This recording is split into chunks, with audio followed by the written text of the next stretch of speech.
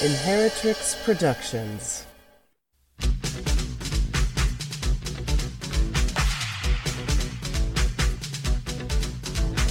Sheroes and Zeros with the Moxie Sisters.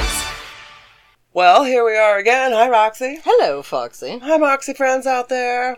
How's everybody doing? How are you doing? We can't speak for all of our friends out there, but we can talk about ourselves. Yeah, we can. I'm good today. The sun is shining. Mm-hmm. The temperature is right about where I like it.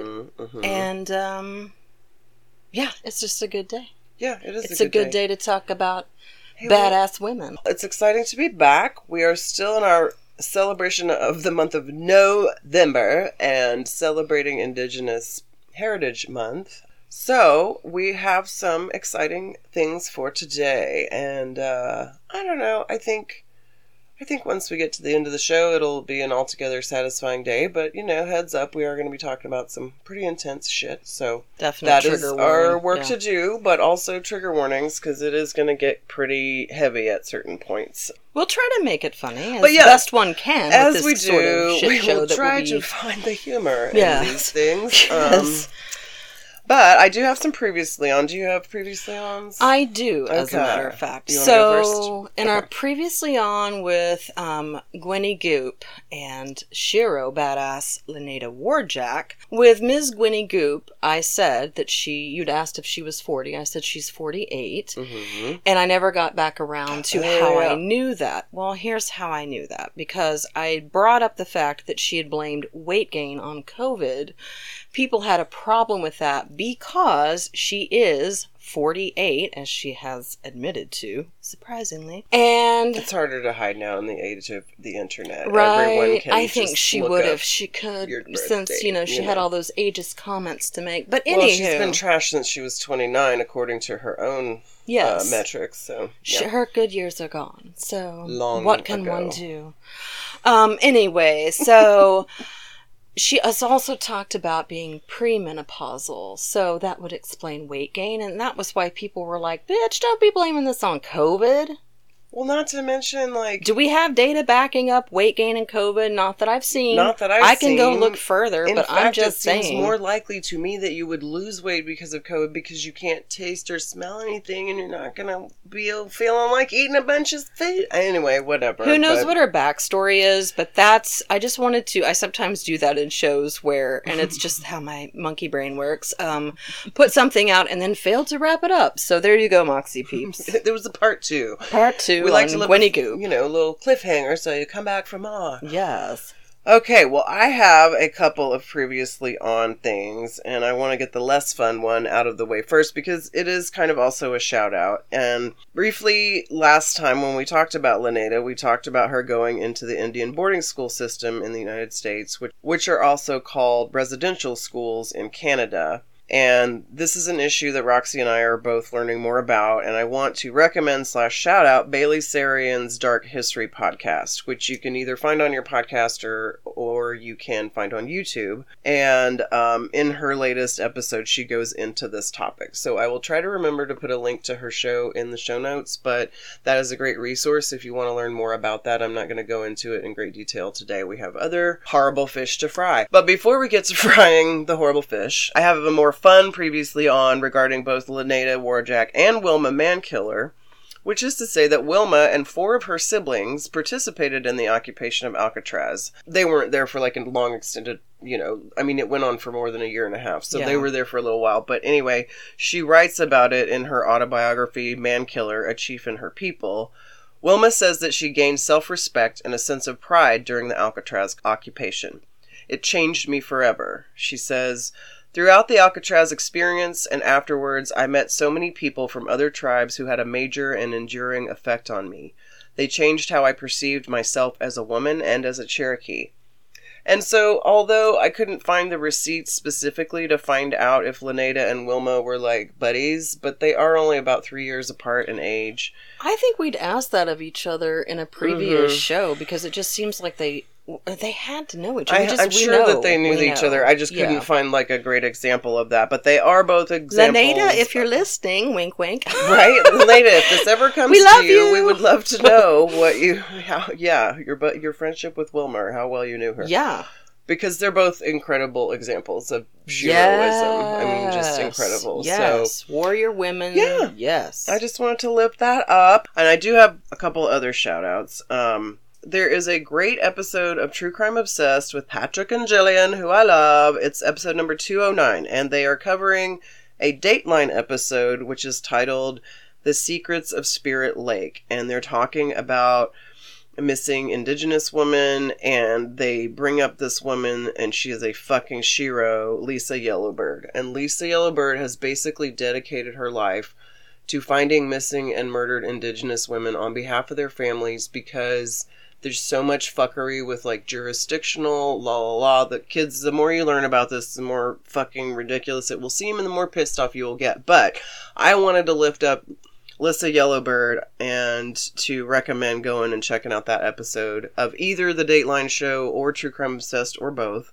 And also I wanted to shout out Deb Haaland, who is the first indigenous person to serve as the Secretary of Interior of the United States of America. Very exciting. Yes. Deb is a member of the Laguna Pueblo Nation, and as the Secretary of the Interior, she oversees the Bureau of Indian Affairs, which gives me some kind of glimmer of hope. So shout out to Deb Haaland. Thank you for being a badass and shero, and we are so glad that you are in that position of power and influence. Hallelujah. Blazing those trails. Okay, well I think have I a can. couple of shows. Do you have any more? No, yeah, great. Okay. Please continue. So oftentimes I just say, I don't remember, but this time I actually, sent it to myself so I would remember. Okay, so I want to shout out the 1619 Project. This is an ongoing initiative from the New York Times Magazine that began in August of 2019, the 400th anniversary of the beginning of American slavery. It aims to reframe the country's history by placing the consequences of slavery and the contributions of Black Americans at the very center of our national narrative.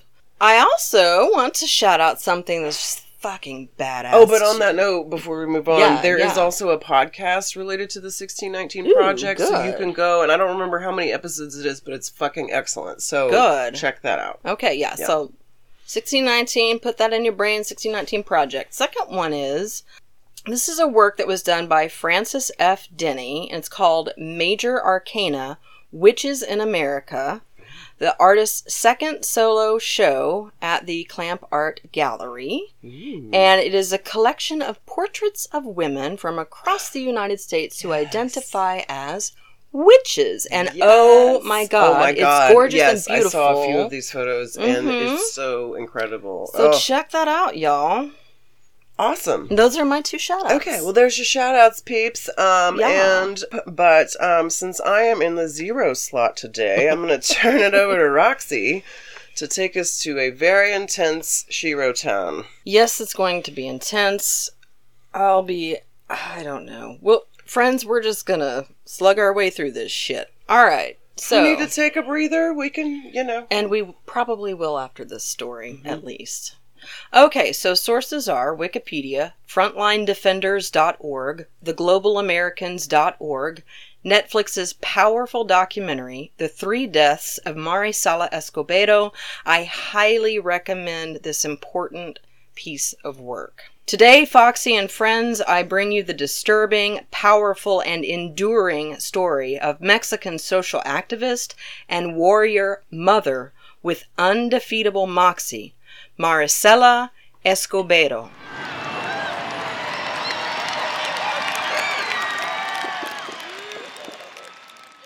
Foxy and I, and this just gets back to what you just said about Laneida and Wilma, we often say that when we're studying these amazing women, when you study a shero, it just leads you inevitably to more and more sheros. And that is called moxie magic. Yes, it is. And Marisela and others had or have a never-ending supply of moxie magic. So it's interesting. I was initially going to cover a woman who's been called the real-life Liam Neeson from the Taken movies. Her name is Miriam Rodriguez, and Miriam will receive her due on this podcast because she's another fucking badass shero. But I was searching for Miriam and was led to Marisala by accident. Like, complete, perfect accident. Meant to be. Meant to be. And so, let's get into it. Marisela was born in 1958 in Juarez, Chihuahua. She was a nurse and business owner, and her family and loved ones described her as a go-getter, aka badass. Mm-hmm.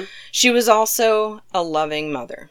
Marisela had 3 boys. She always wanted a girl, and finally she had a girl, the youngest, Ruby. Oh, Ruby. Mm-hmm, I love little that name. Ruby. I know, it's a sweet name. Marisela and Ruby had a close relationship, but things went south because of puberté, because, you know, like, stuff's going on. Mm-hmm. Along with absolute male fuckery. Mm. So, Marisela owns businesses, and this guy comes in, a young guy comes in, pleading for work, begging for work, and she's a kind person, so she does the kind thing, and she hires this person. Unfortunately, this man would turn out to be a complete piece of shit. He was a pedophile and murderer. Oh, fuck. Our story begins in 2005 when 13-year-old Ruby, Marisela's daughter, fell in love with Sergio Barraza Bocanegra, who was 21 at the time. 13, 21. Mm-mm. Despite the family's strong opposition, the couple moved in together and they had a daughter. Everything seemed okay. Like, Marisela she immediately, when she realized she was not going to be able to fucking stop this bullshit, because she doesn't have the fucking help she needs from, nobody cares. Mm-hmm. And we're going to get back to this, like, nobody seems to fucking care. I care, we care, people do care, so we'll come back around. But she immediately gives them an apartment, you know, she's doing everything she can to help them have the best life, not only for her daughter, she's doing it for her daughter and her granddaughter. Mm-hmm. But, okay, let's go back to this piece of shit. Everything seems okay. Then in 2008, Ruby just fucking vanishes. And Sergio can't be found either for a while. Mm. But the family eventually tracks him down, and he claims, oh, Ruby just left me for another man. And Marisela knows that Ruby would never fucking leave her daughter. No. Never. So they file a missing persons report, which was only made official by the police 6 weeks later. Fuck. In the meantime, Sergio disappeared. Of course he did. Of course he fucking did. Mm-hmm. 6 weeks. Shit. Uh-huh. Shit. Mm. This, oh God. Anyway, all right. Okay. Keep the foot on the pedal. I don't want to, but I gotta. All right. So, led by Marisela, the family looked for Ruby all over Juarez and on the border of El Paso, Texas, fearing Ruby could have fallen prey to human garbage traffickers. Marisela and one of her sons found Sergio and plastered his neighborhood with posters offering money for any information regarding her daughter's disappearance. Finally, a witness comes forward, this young kid, basically, saying that Sergio had told him and some other men who were standing around a fire that night that he'd murdered Ruby and dumped her body after he burned it. Thanks to Marisela and her family's diligence, Sergio was arrested. Their diligence. Yeah. Sergio confessed to the crime under custody, even told police where Ruby's body had been taken. Months after her death, Ruby's remains were finally found half-burned in what was basically a dumping ground for pig parts. God. And her mother was there. Oh my God. And so were several of her siblings. Mm-mm. Mm-mm. Outrageously, Ruby's fate is common in Juarez. The city has a history of femicide. Moxie peeps, femicide is happening all over this world, and we must talk about it, and we must act. Yes. Back to Juarez, though. Mm-hmm. As one of Mexico's trafficking epicenters, its high crime rate skyrocketed under President Felipe Calderon's war on drugs between 2006 and 2012. According to the World Bank, the national homicide rate in Mexico was 22.5 murders for every 100,000 people in 2010. Y'all, I am amped up. I'm going to try to breathe. In Chihuahua, it was 188 per 100,000. The global average at the time was 6 deaths per 100,000 people. Jesus. This is the ungodly fucking backdrop for Maricella's quest for justice for her daughter, Ruby. And that gets us back to our story. Sergio confesses, tells the police where the body is. He confesses in the courtroom at his fucking trial that he murdered Ruby and even attempts to apologize to Maricela. By the way, fuck him and his apology. No. Whatever. Thank you. Not accepted. Okay, here's the fucking punch in the fucking soul. All of this and these fucking judges, bonus zeros, unfortunately not the last in this story, absolve Sergio.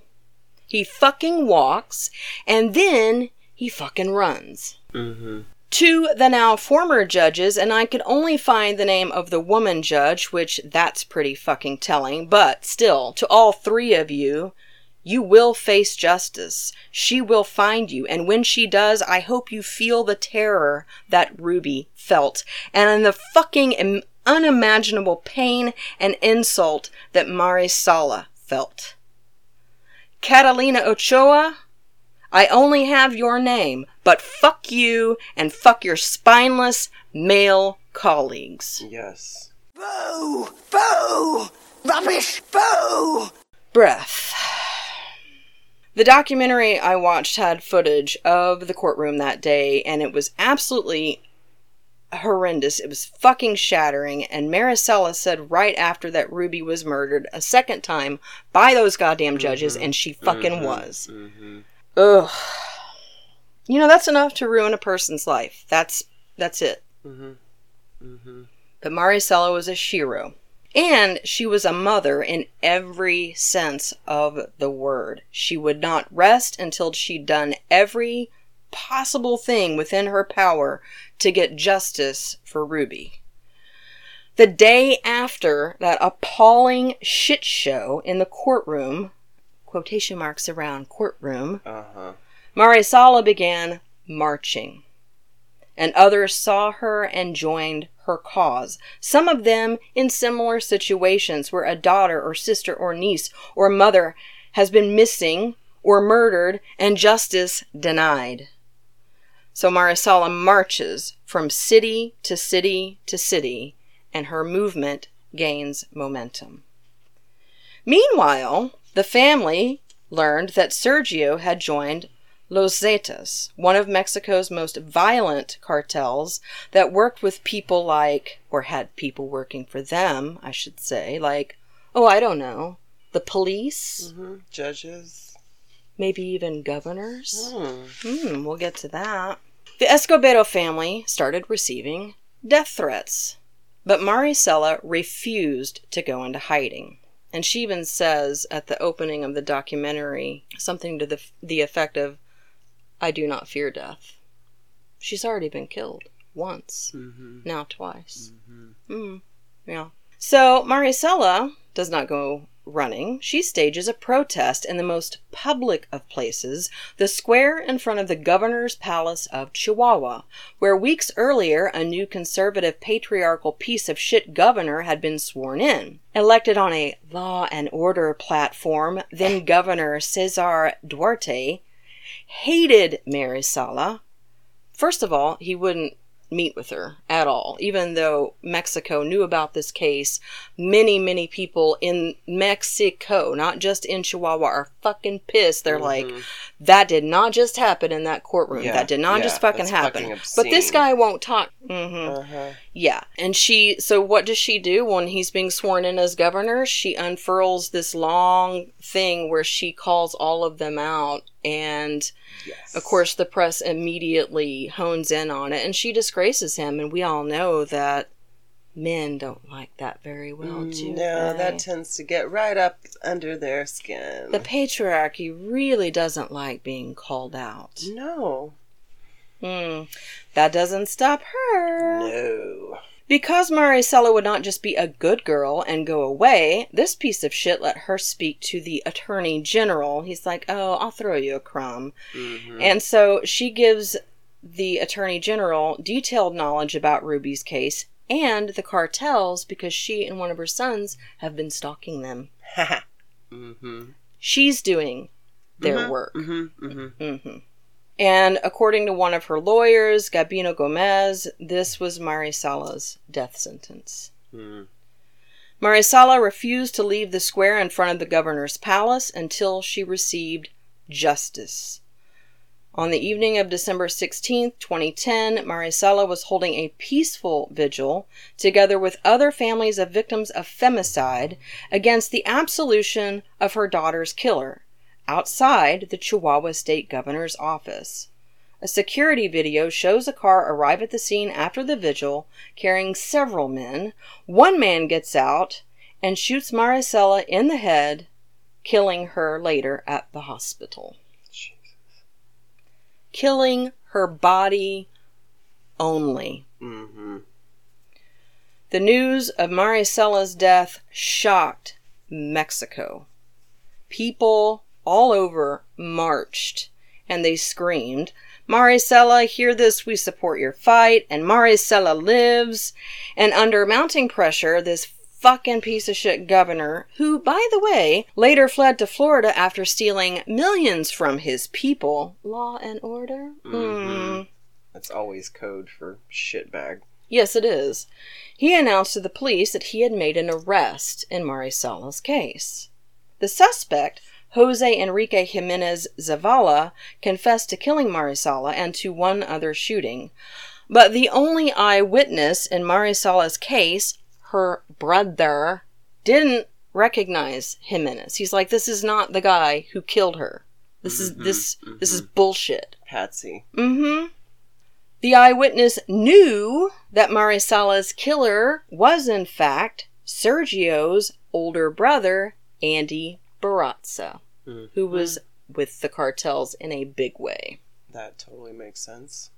Despite this evidence, eyewitness Barraza was never formally investigated. And in December of 2014, Jimenez was found dead in his maximum security cell under suspicious, quotation marks, circumstances. Uh-huh.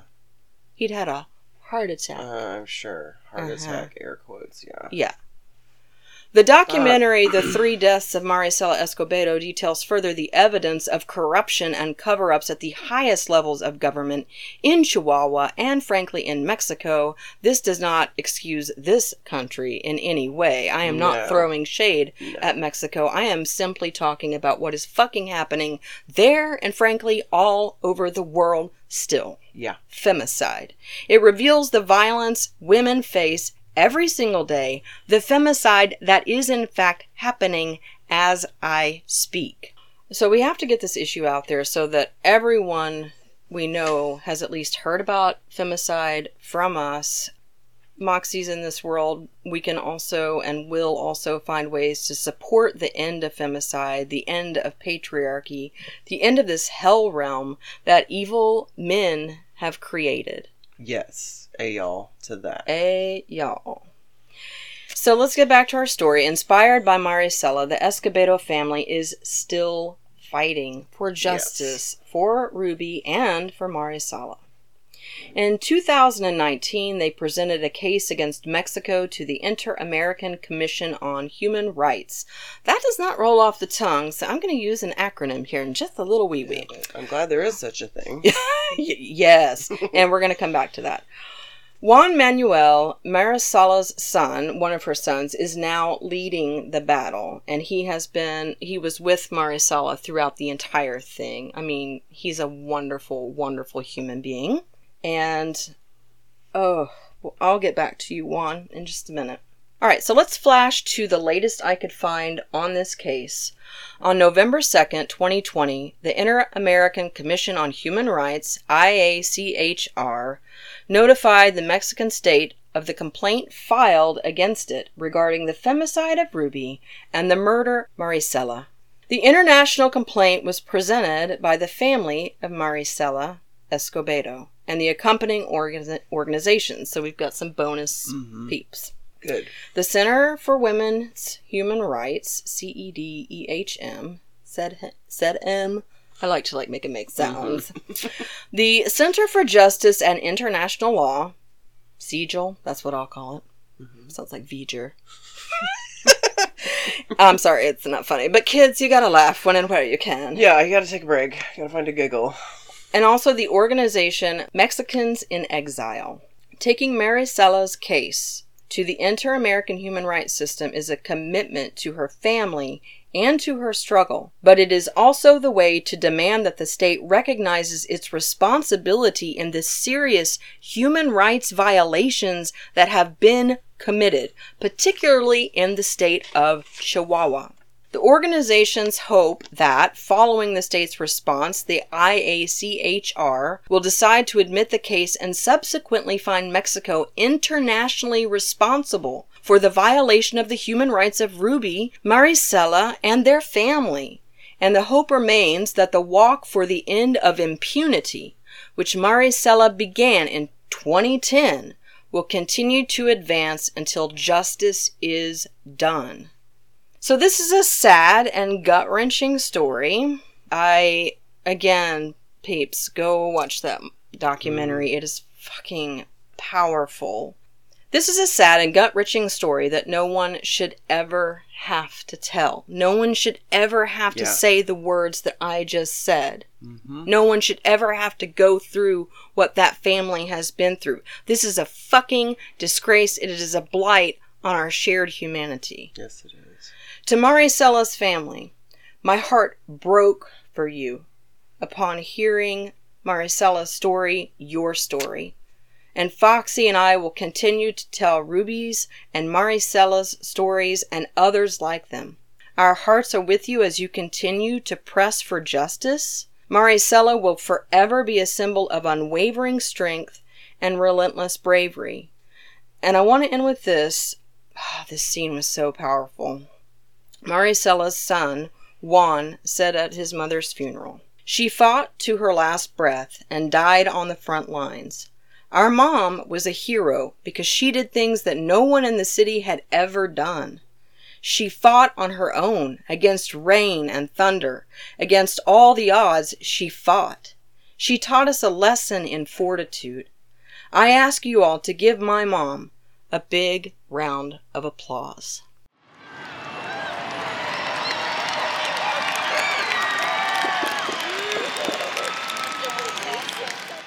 And we absolutely are and do. Yes. Fuck. That was so intense. Yeah. We should take a break. Okay, so we're going to take a little break, and we'll be back in just a mo. Please enjoy the intermission music.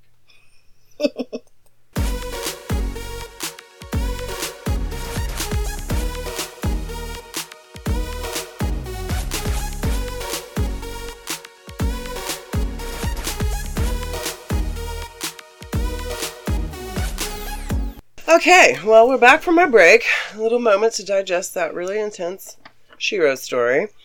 And now we are going to head into another kind of story. Roxy, I'm excited to share this one because when I first heard it, I knew we would have to cover it. And we're going to continue this conversation around missing and murdered Indigenous women, specifically those of Juarez, Mexico. Another Moxie Magic moment. We didn't plan it this way, but both of our stories take place in Juarez. I've intentionally not done any research on this, so yeah. Yeah. Now we know from our past episode on Laneda and Goop, Indigenous women are 10 times more likely to be murdered than the national average, and only 1 in 5 will not experience sexual violence or abuse during her lifetime. Fucking unacceptable. That is just... This femicide will not stand. We are here to do something about it alongside our Moxie sisters out there doing the good work. And today we're going to talk about a woman who is not truly a zero. That's right, I pulled a fast one. And we are actually discussing a fucking badass anti-Shiro known as Diana, Hunter of Bus Drivers.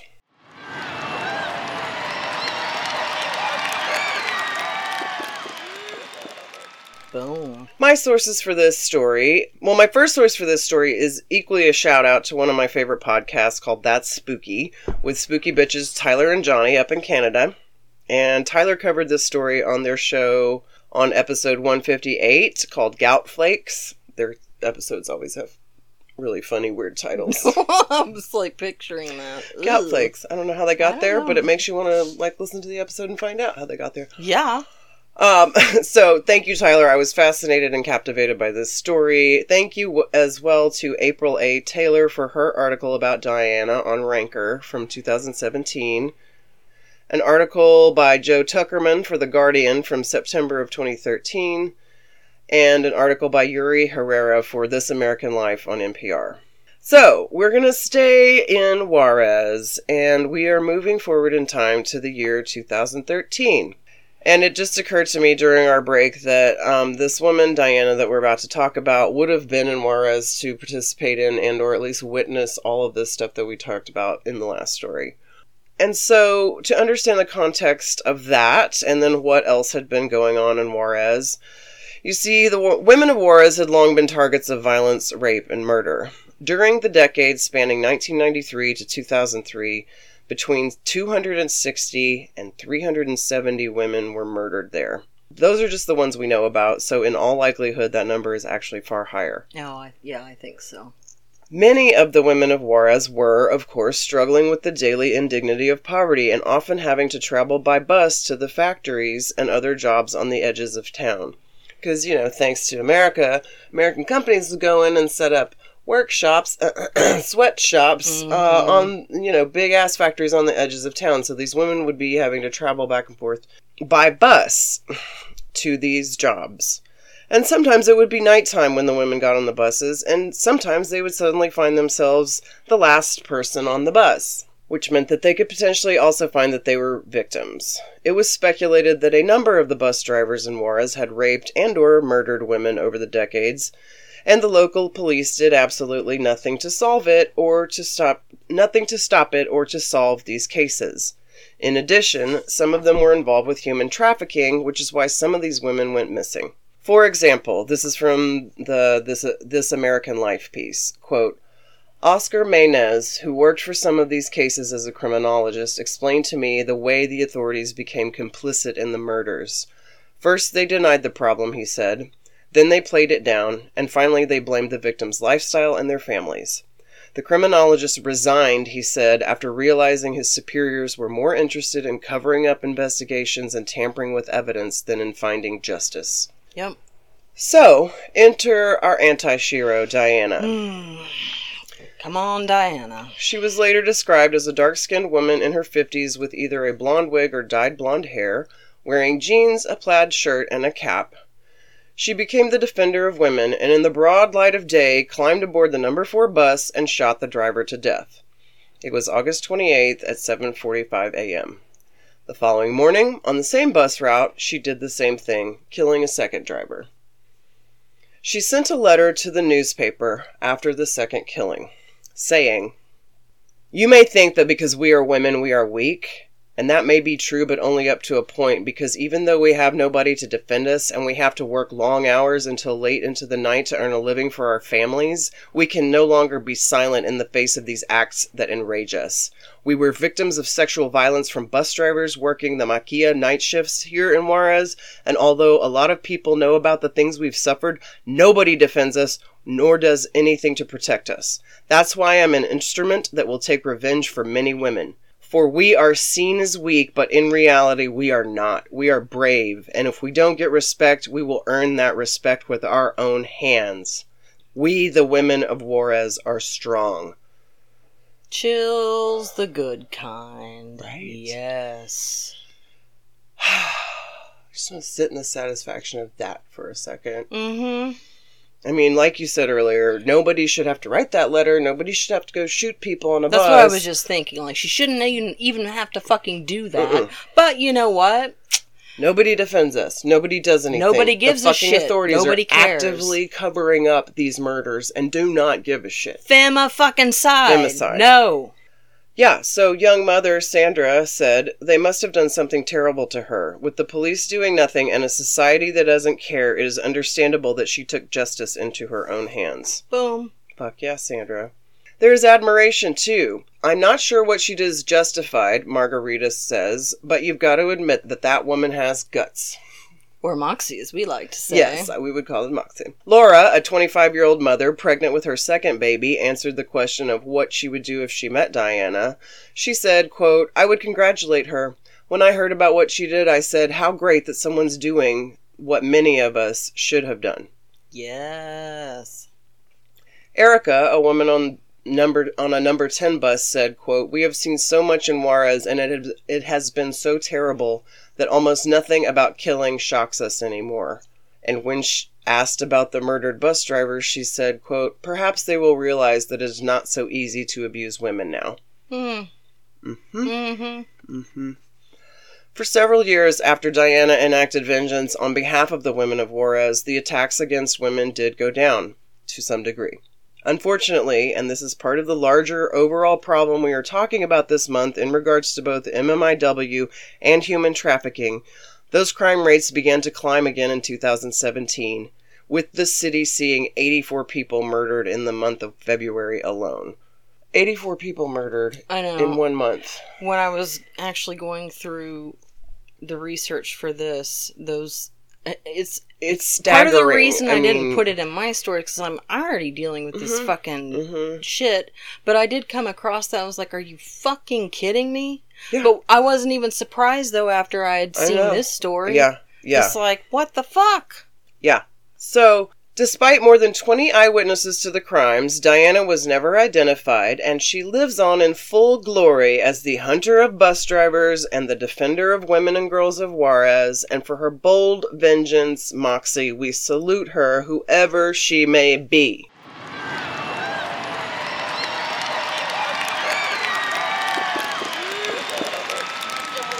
Big fucking applause. Go Diana! And I also want to mention there is a very important project sponsored by the Seattle Times that is working to rectify this situation. It is called Disappearing Daughters, headed up by Moxie women Corinne Chin and Erica Schultz. And there is a wealth of information and care there.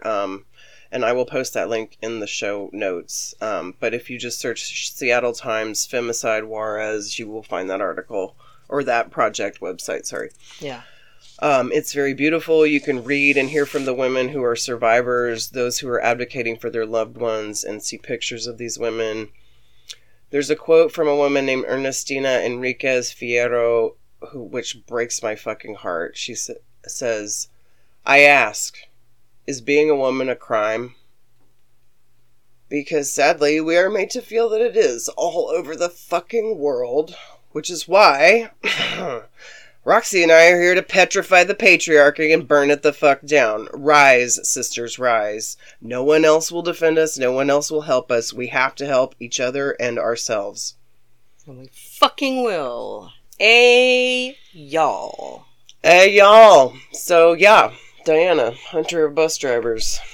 We salute we you. Fucking Big salute you. Fucking Moxie salute.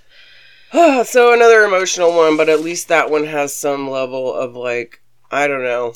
There's no such thing as a happy ending with these kind of fucking things taking place in the world. But in terms of, I just love it that no one turned her in, even though more than 20 people saw her do this. Mm-hmm. They because fucking they had knew. It. They fucking had That's it. why I wanted to include the voices of other women of Juarez who were interviewed in those stories, of all of them saying like, yeah, she fucking did shit that I wished I'd done, or that a lot of us should have done sooner, or whatever. And, like, maybe it's time for another Diana to rise in Juarez because shit's just fucking off the chain. Here's and it's what not I just think. there. It's time for Diana to rise everywhere. Fucking where. Mm-hmm.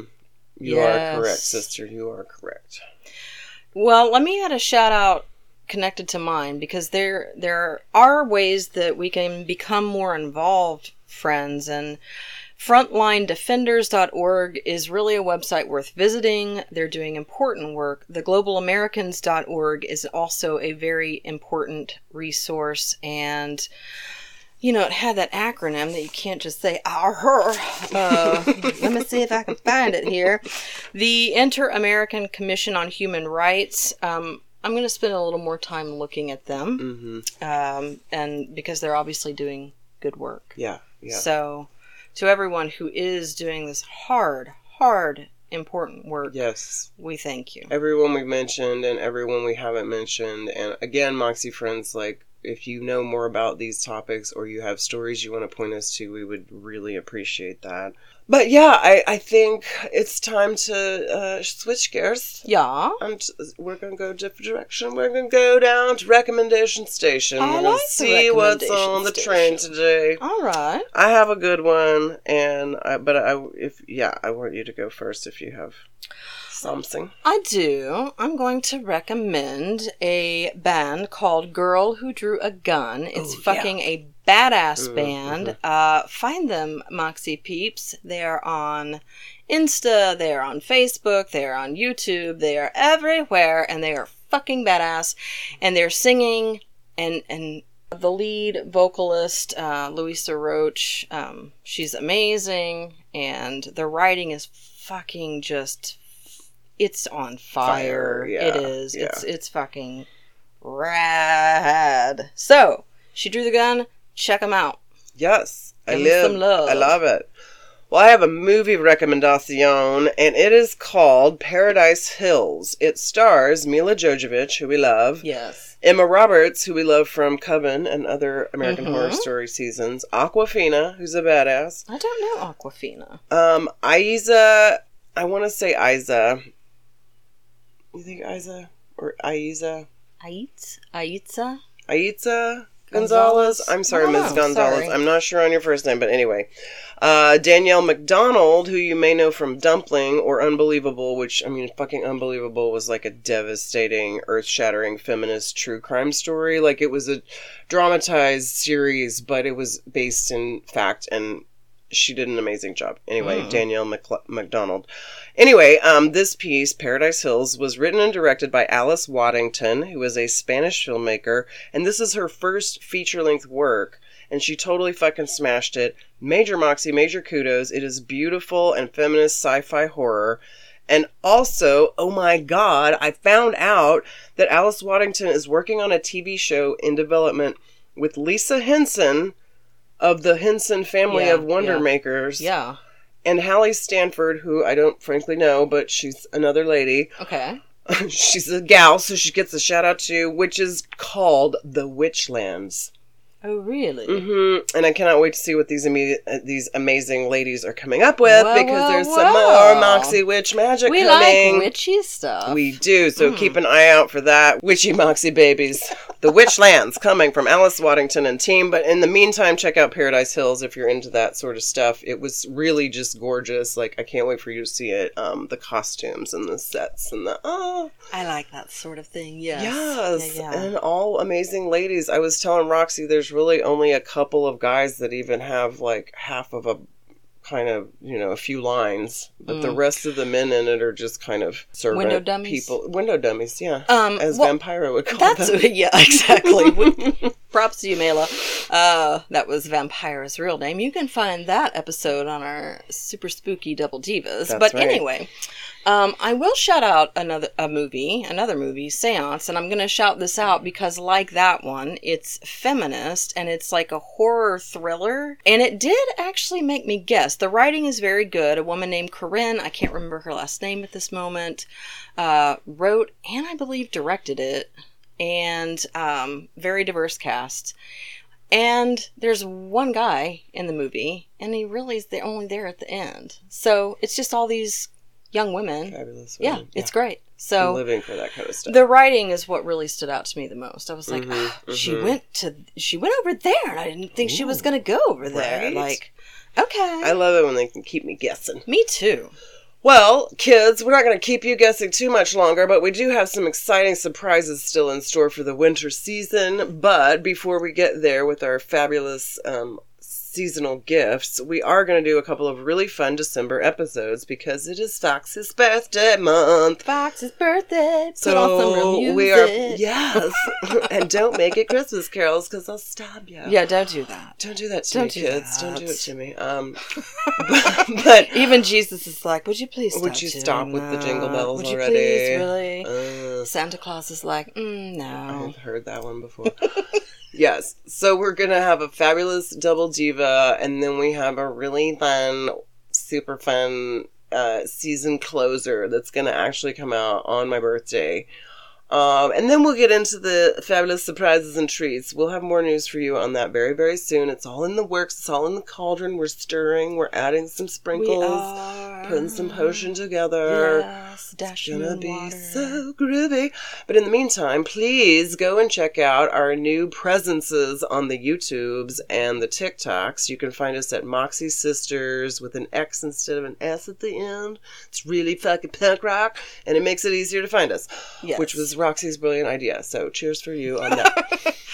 We are also on Facebook and Instagram, and we have a Gmail email for the old school electronic mails, which we would love to have from you.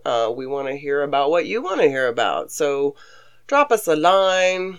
Tell us what divas and sheroes and amazing women you would like for us to celebrate, or If you have a villain, you can send her on over, and we will drag that asshole for That's filth, right. as We Foxy will. often says. But yeah, we'd love for you to come join the party on any of the socials and or video formats. Talk to us, tell us what you want, DM us, send us your cat pictures, anything really. Yeah, whatever. Not hate mail. Yeah, please save the hate mail. If you have to write it, just don't send it to us. You send that shit, you better remember you're dealing with witches. Yeah, tread carefully, children. No, but in the meantime, we hope that you're having a lovely autumnal season. Yes. And having some relaxation time, hopefully, here and there. And, just giving yourself some good, cozy loving during the autumn time. Well, and Moxie Peeps, keep telling these stories if you would, please. Yes. And lifting up amazing women like Lynetta and Wilma and Joy and Deb and many others. Yes, indeed. Speak their names. Speak their names, share their stories, share the Moxie magic with others, and especially lift up our Indigenous sisters out there in the world. Yes. We're going to bring an end to this horrific epidemic, and it's going to take all hands on deck, and it's going to have to come from lots of levels and lots of directions. So I know there's lots of feelings tied up in learning about this really hard stuff, but you have to just make space for yourself to feel those feelings and move on through it, because we have to work on behalf of everyone else too, especially those who can't do it for themselves. Yes, and that includes Maricela and Ruby. Yes, it does. Yeah. All right, kids. Well, until next time, please enjoy the outtake giggles at the end here, and we will see you. Well, air not quotes, really. soon. We will see We you will through be our with mind's you eye. psychically, and I'm yes, going to in turn your into a ghost, imagination. and I'm going to come into your bedroom. No, I'm just kidding. No, I would love to see though, like, if we could somehow magically see what other people see in their heads when they first hear our voices and like try to imagine that'd who be we fun. are. Like, Yeah, wouldn't yeah, that be yeah, a treat? Oh my gosh. Yeah, that would. Or it might be like not Or very. it might be I don't a know. nightmare. I don't know. Maybe it's good that we can't see that. I don't know. All right, darlings. Take care of one another. And, yes, own your own Moxie. Be your own Shiro and rise up. That's right. Rise up. Be a too much woman. And Yes. share it with your sisters and siblings out there. We love you. Moxie's out. Okay, Casting the Magic podcast circle. Yay! All right. Will you do something for me before we get too far into this? Yes. Because I can trim this, but will you turn that little fan off? I forgot to good do idea. that. I just noticed that sound. Lucky for us, the boomers next door have stopped using power tools for right now, so yay, that'll help. That does help. Okay. They need like a 3-hour lunch and stuff. Yeah, maybe 'cause they're having a lunch break. Maybe they're done for the day. I don't know. One can hope. Between 2006 and 2012. 2000. 1982 paper. Yep. So we've got to get this issue out. We have got to talk to everyone we know about what's happening in this world. All the Moxies in this world, I know you're already doing this work. Let's keep at it. Let's keep the foot on the table. Let's keep our feet on the table. And Get your goddamn feet off the motherfucking table and put them on that motherfucking pedal. Or stand on the table and like start kicking some That'll patriarchal work. bitches in the head. We got excited, so Cher's excited too now. I'm sorry. The energy's a little bit much, isn't it? Thank you, Cher. She's helping us break it up. She's like, you guys are doing an intense story. I don't like this story, I feel guys. angry. Honey, I'm sorry. It's okay. I need to stop saying Marisela. Sorry, Marisela. First of all, there's a really excellent episode of True Crime Obsessed. It's, I think, number 209. I don't think I fucking looked it up. Shoutouts too. I skipped that whole segment. Well, okay, we're doing it now. We're doing it now. Okay. I mean, I have a recommendation for later, but like I forgot to do this. I didn't do the shoutouts. Yeah, we just totally skipped it. Anyway, narrative. I got As it stuck should because be. I'm like really excited about this. Yes. Damn. Yes. Boom. Go. yes. Is it working? Are we back yet? Yes, we are. Okay. Fuck. Let me look this up. Sorry. God damn it. I should have just got her first name. No. Okay. She drew. Oh, yeah, that makes me feel better. There, I just needed to stem with my soft blanket on my face, like in The Producers. Mm-hmm. Louisa Roche. I did have that right. Okay. I don't know why I was doubting myself. Take 2. Witchy Foxy. Send us We're those going dirty to put her dirt in a bags. sandwich bag and we're going to beat her all over the place. No, that's terrible. I don't really mean that. Take that out. That might go in the other thing. No, I flashed to that history tidbit from Germany where you have a sack full of rocks and you get to hit the man, but he's in a hole. And we love ya. Moxie. Oh, I forgot our cue. Sorry. Boom. Yay, we did it. Okay, stop